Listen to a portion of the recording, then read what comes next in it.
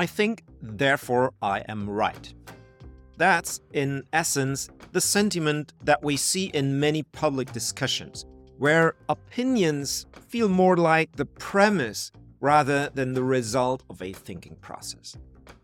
I am right is a sentiment that you often find in people who believe that being wrong is a sign of weakness. You also find it in people who fear the consequences of not being right, and maybe even fear change in general. And so they try to prevent this by insisting that they are right and that the way that they are doing things is right.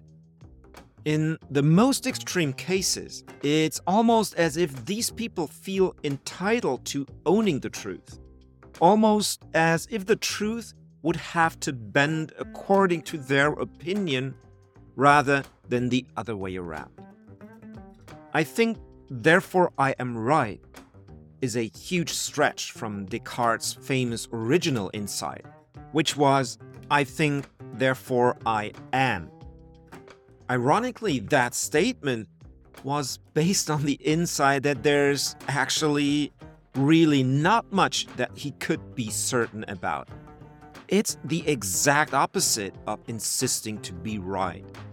In fact, it's precisely the doubt that opens up new ways and shows us new solutions to old problems. That's why I believe that a better stance would be to say, I think, therefore I get it right. Keep lighting the path.